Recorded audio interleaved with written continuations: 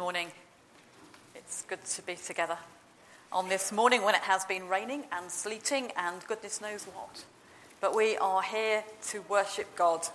And so we begin by hearing some words from Psalm 19. The heavens are telling the glory of God, and the firmament proclaims his handiwork. Day to day pours forth speech, and night to night declares knowledge. There is no speech, nor there are words. Their voice is not heard, and yet their voice goes out through all the earth, and their words to the end of the world.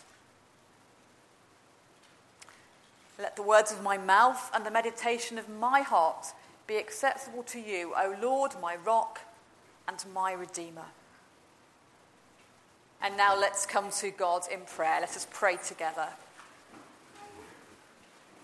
Our Father in heaven, may your holy name be praised. May your will be done as your heavenly kingdom spreads throughout the earth.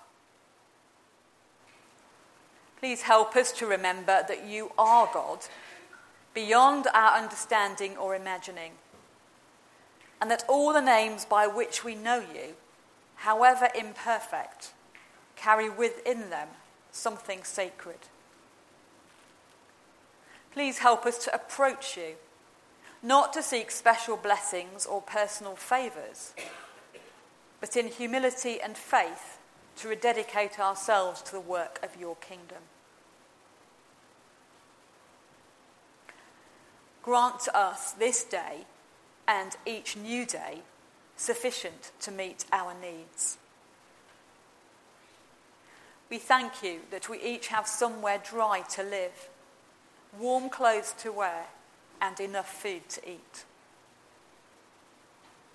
We thank you for the infrastructure of our nation that, whilst it is far from perfect, seeks to provide a safe enough place for all to live good enough lives.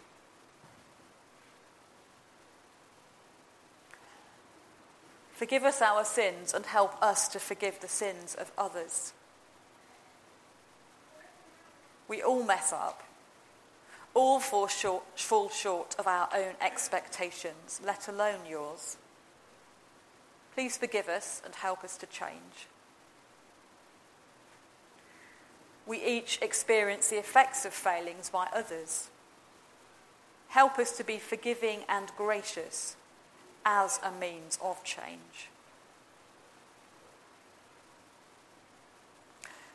Don't let us be tested beyond what we can bear, and help us avoid the lure of evil. Life can be hard. Fatigue, infirmity, work or unemployment can all wear us down. Give us friends who will support and encourage us in tough times.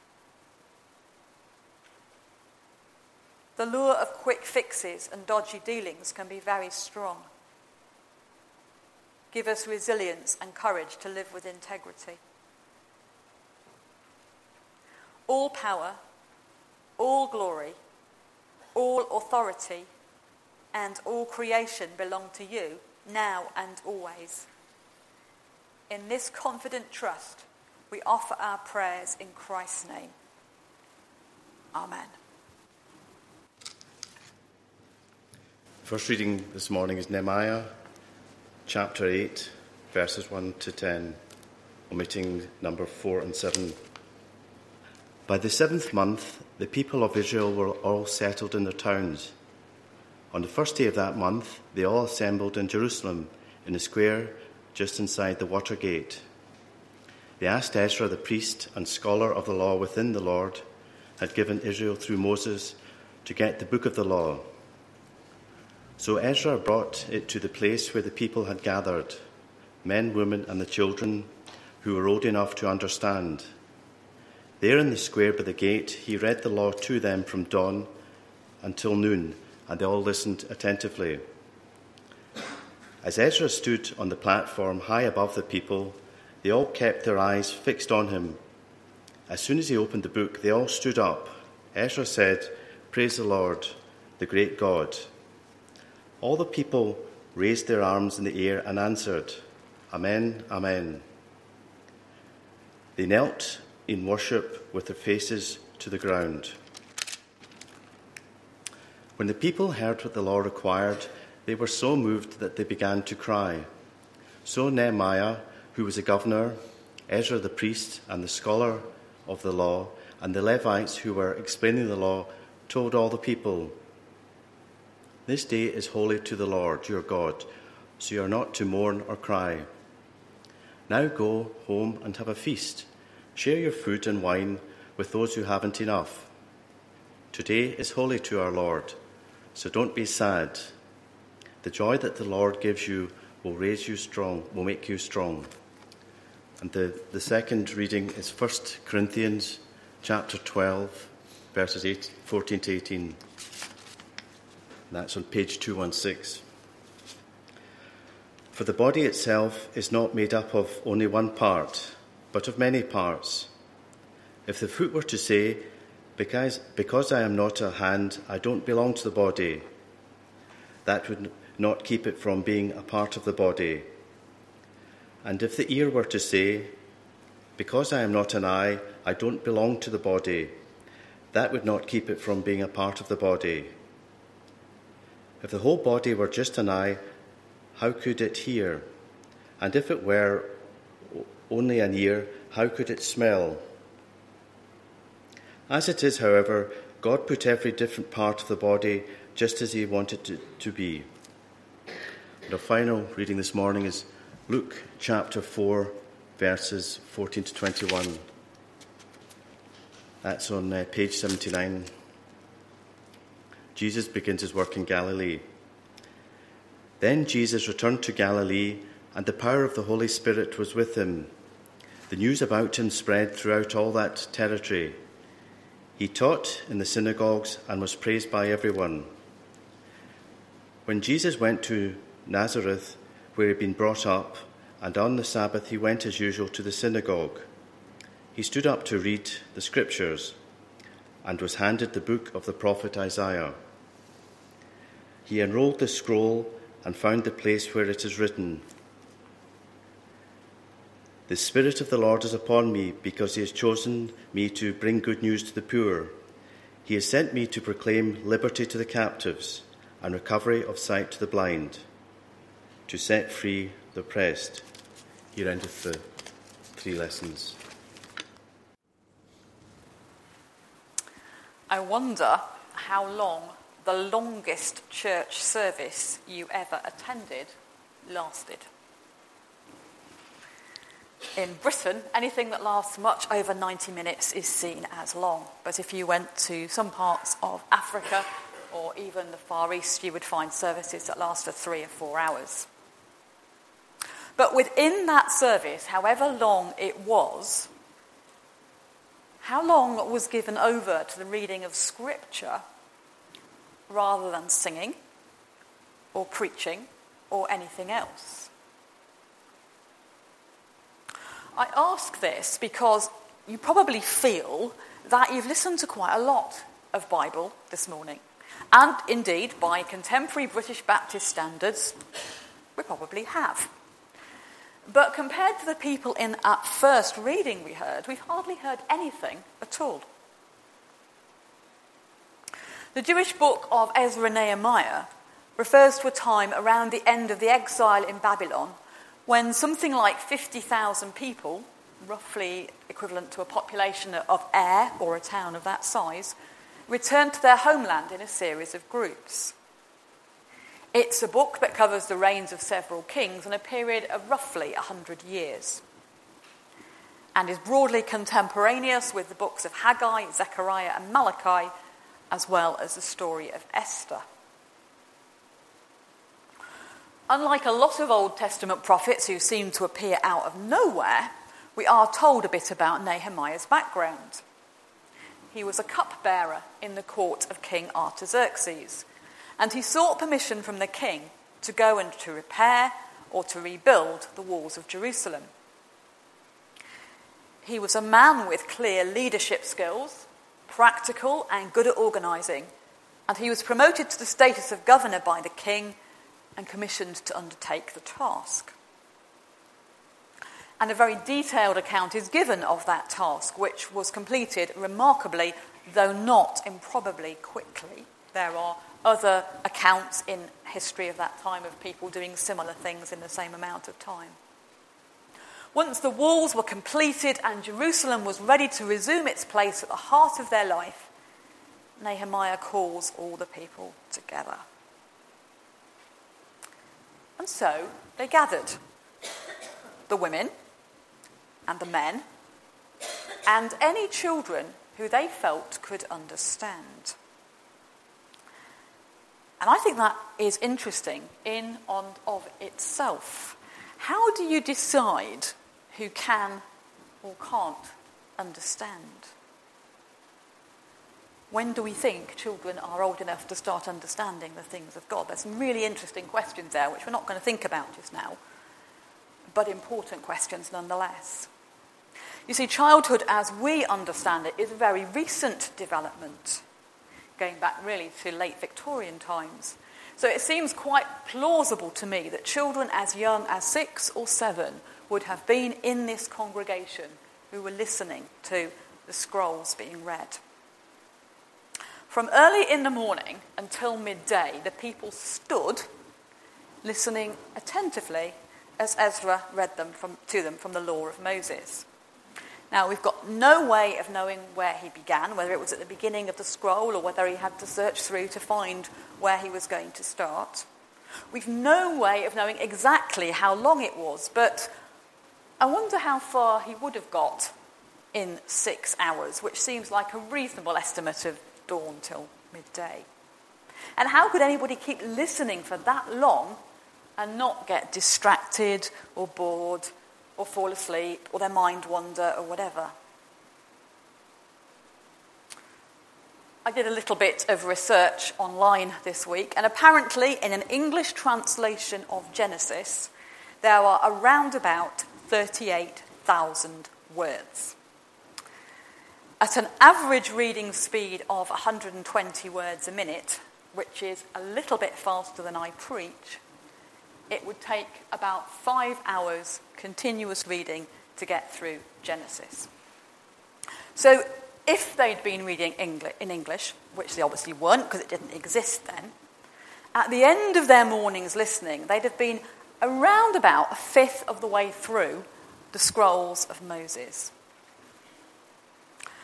We don't know how far they got through, but one thing is for certain, they listened to one heck of a lot of scripture that morning. But it didn't stop there, because after a brief interlude, when they seemed to have done a little bit of praying and prostrating themselves, Ezra, Nehemiah, and the Levites went out amongst the people to explain to them what it was they'd been listening to. That sounds, excuse me, got ice in my mouth. That's lovely. Thank you, Alan. It sounds like the biggest Bible study ever. They've been listening for 5 or 6 hours. They've had a bit of prayer time, and now they're out. There's about 15 or so named people who are out among the people, helping them to understand what it means. Now, after all this listening and explaining, I think those children and adults would have been very tired. Their legs would have been aching, their stomachs would have been rumbling, and their minds would have been overloaded. Not surprising that they were also very emotional. This challenge of trying to live according to the law that they had heard was just so much, and they began to cry. They were really distressed. So perhaps what comes next is a bit of a surprise, but it seems to me to be very significant. The people are not immediately called to confession and penitence. Rather, Nehemiah, Ezra, and the Levites are of one mind. This is not a day for weeping. It's a day for rejoicing. Go home and have a slap-up meal, because this is a holy day, a day that you should be enjoying and celebrating. And that's what they did. I found that quite challenging, because it made me think, well, I wonder what kind of state I leave you in on a Sunday morning? And have I ever encouraged you to go home and celebrate? Don't think I have. So today, you can go home and have a nice dinner, okay? And the story continues a little bit further on and says, the people went home. They celebrated by eating and drinking and by sharing their food with those in need, because they understood what had been read to them. The people had come together to listen to scripture read to them for half a day. They'd spent a substantial amount of time listening to their leaders explain it to them. And now they have to demonstrate, or they do demonstrate, that they have understood, because their celebrations become amazing examples of hospitality and generosity. They invite those who have less to come and have dinner with them. They don't just go home to their own houses and have a nice dinner in private. In their shared life, they're on the brink of something really special, and so they act together. The hearing of Scripture has not just been an intellectual exercise. The worship they've participated in has been no mere spiritual fillip. What they've heard has affected them deeply, and they are changed as a result. Well, at least for a while anyway. Now, you'll be very relieved to know that I'm not going to suggest that for the rest of this year, every Sunday morning we will just sit and listen to somebody read their way through a book of the Bible and then spend the afternoon discussing it in Bible classes. But I do think that there is something in this story about how extended communal listening and reflecting finds its expression in action. How often, if we're honest, once the service has ended, go and chat to our friends, the people we know, and get on with the best, and then go back to our own nice private worlds, completely unaware of what's going on for anybody else, and maybe largely unaffected by what we've been exploring. If we were sent out from here today with this instruction to go and have a slap-up feast, what would it mean? Would we invite somebody else to come and share our plenty? Or would somebody invite us, who might be on our own or with less food, to go and share theirs? You see, it wasn't just a case of have a nice time, folks. It was start to live out what you've been thinking about. This communal or corporate emphasis continues as we turn our attention to those few verses we heard from the letter to the church at Corinth. Now, the evidence is that that was a church in a state of turmoil. We read answers to questions that they seem to have asked, responses to arguments they're having, and some fairly stern upbraiding for bad behaviour. Either side of the short portion we heard read are perhaps more familiar passages. The first in chapter 11 about appropriate behaviour at the sharing of the Lord's Supper, which has degenerated into total array as the rich people have a slap-up feed first while they're waiting for the less well-off people to arrive, so that by the time the servants are free to share in celebrating the Lord's Supper, there's nothing left. And that's clearly not acceptable. And then on the other side we have in chapter 13 the great hymn to love, which comes after a discussion about spiritual gifts and how those are viewed within the community. It wasn't just the case that a few individuals were failing and needed to be disciplined or corrected. It was a reflection on the whole church at Corinth. Together they were messing up, and together they needed to act. Here we have this powerful image of the church as a body, and no other body than that of Christ.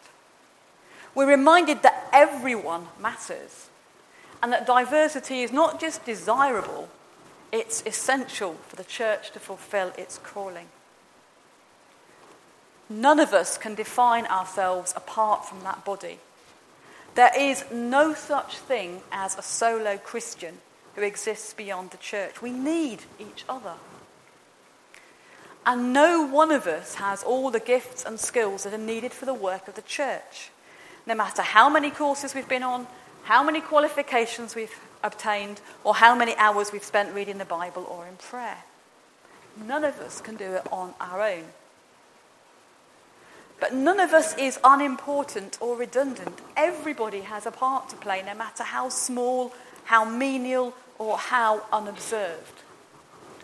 I wonder how much thought we give to the things that go on unseen in the church that allow us to share our lives together. It seems, as we read on in this passage, that the Corinth church had plenty of very ambitious members, all vying to be noticed, to have their moment in the spotlight, sharing a special message from God, speaking in a strange language, interpreting a strange language, and so on. It seems that they all wanted visible, spectacular, charismatic gifts. But at the same time, their behaviour showed a lack of understanding of compassion for those who were materially or socially less privileged than themselves. They could have a nice time speaking in tongues and being thought to be very holy, and never mind the poor servant who just prepared the meal, who had to come in late to worship because they were cleaning up. I have a feeling that many churches nowadays, it's actually very different, but no less important. People are reluctant to put themselves forward, even when they have exactly the gifts and skills that are needed. And so things don't get done. I think sometimes this is a fear of failure, or of being compared to Mr. So-and-so or Mrs. Such-a-body, who used to do it so well. Sometimes it is because people are genuinely busy and their priorities have to lie elsewhere. But sometimes, I suspect, it's actually the case that we've got a bit consumerist, seeing church as about what we get out of it for ourselves, rather than a unity of which we are a part and to which we each should contribute in whatever way we can. The body can only function if all its members play their proper part. We all know that. And whenever I think about this passage or the parallel one in the letter to the church at Rome, I'm really challenged to think afresh about how much of a one body the church where I serve is. And that's been over a number of years. I'm not particularly meaning here, I'm meaning any church. The story we heard from Nehemiah gives us a great start of what it means to be one body. People who gather together earnestly seeking to understand what God requires of them. And the Corinthian story lends us a note of caution that this is no passive assembly and no mere collection of individuals seeking their own gratification, but a community bound together as one in which everyone has a part to play. It's this unity of purpose, this unity of spirit that is important to the church being one body, the body of Christ in this place. So we have a corporate model, a community that embodies and celebrates diversity, affirming each member for their unique contribution to the whole, and committed to listening together for God's direction. And it's with that in mind that we then move on very briefly to think about Luke's account of Jesus preaching in the Nazareth synagogue. Every time we come together as a community to listen as Scripture is read for us, we're challenged to do what Nehemiah's enormous congregation did, to listen carefully as we try to work out what God is saying to us. And we don't do this passively, but actively, as people willing to do the hard work of studying Scripture. Not as an academic exercise, not to say, well, that's interesting textually or historical critically or whatever it is. And not as people who want to prove once and for all that it was like this or it wasn't like that. Who wrote it and when and why. But actually people who are listening together to allow it to speak to our community as we try to fulfill God's call on our life together. We're listening for God through those words. We're not here to critique them or analyse them. What is it that Jesus says to us? What is it that God says through the prophet Isaiah that we need to hear? The Spirit's Lord has come to me because he has chosen me to tell the good news to the poor. The Lord has sent me to announce freedom for prisoners, to give sight to the blind, to free everyone who suffers, and to say, this is the year the Lord has chosen.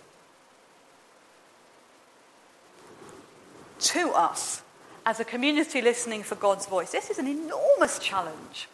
A faith rooted and expressed in clear and explicit social action. To free everyone who suffers. To give sight to those who can't see. To announce freedom to those who are held captive. To give poor people good news for once.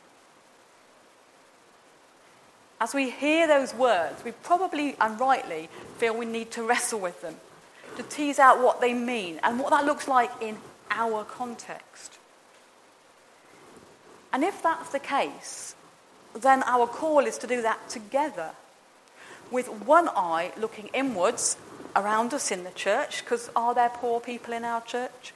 Are there captive people in our church? Are there blind or partially sighted people in our church? People who that is the call to care for? Or is it to look outside? This community that we are in should be like that, because this is the vision, God says. One day my will be fulfilled. And I want that to be the case, that those who suffer will be freed, those who are captive will be released, those who are poor will hear good news. We hear it said to us. We also hear it said of us. If we are Christ's body, then we can put our name into that prophecy and hear it not as some abstract thing, but as a call to us. The Lord's Spirit has come to Hillhead Baptist Church because he has chosen us to tell good news to the poor. The Lord has sent us to announce freedom for prisoners, to give sight to the blind, to free everyone who suffers, and to say, this is the year the Lord has chosen. If we take that seriously, as well as our concern for one another, then also we have a concern for those around us. Nehemiah's congregation had choices, individually and as a body of God's people. They could listen or not. They could reflect or not. They could be challenged and changed or not. They could act or not. And actually the same is true for us.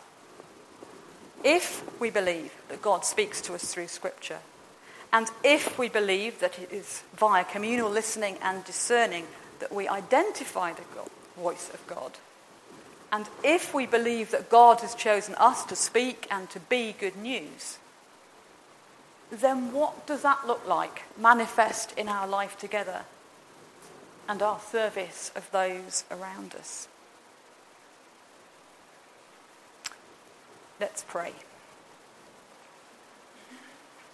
Triune God, who in love created us and all people, and who calls us into your divine purpose, help us to listen and to reflect upon what we have heard. Help us to look and to see how what we have heard speaks to our lives. Help us to grow in loving interdependence, so that, as one body, we may continue the work of him who saves us, Christ our Lord. Amen.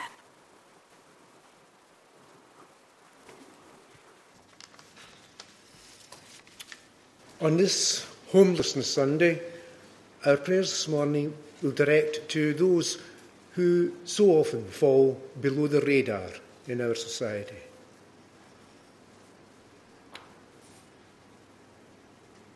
Loving Lord, we bring you our thanks for all we have in our comfortable lives, for our homes and our sense of security.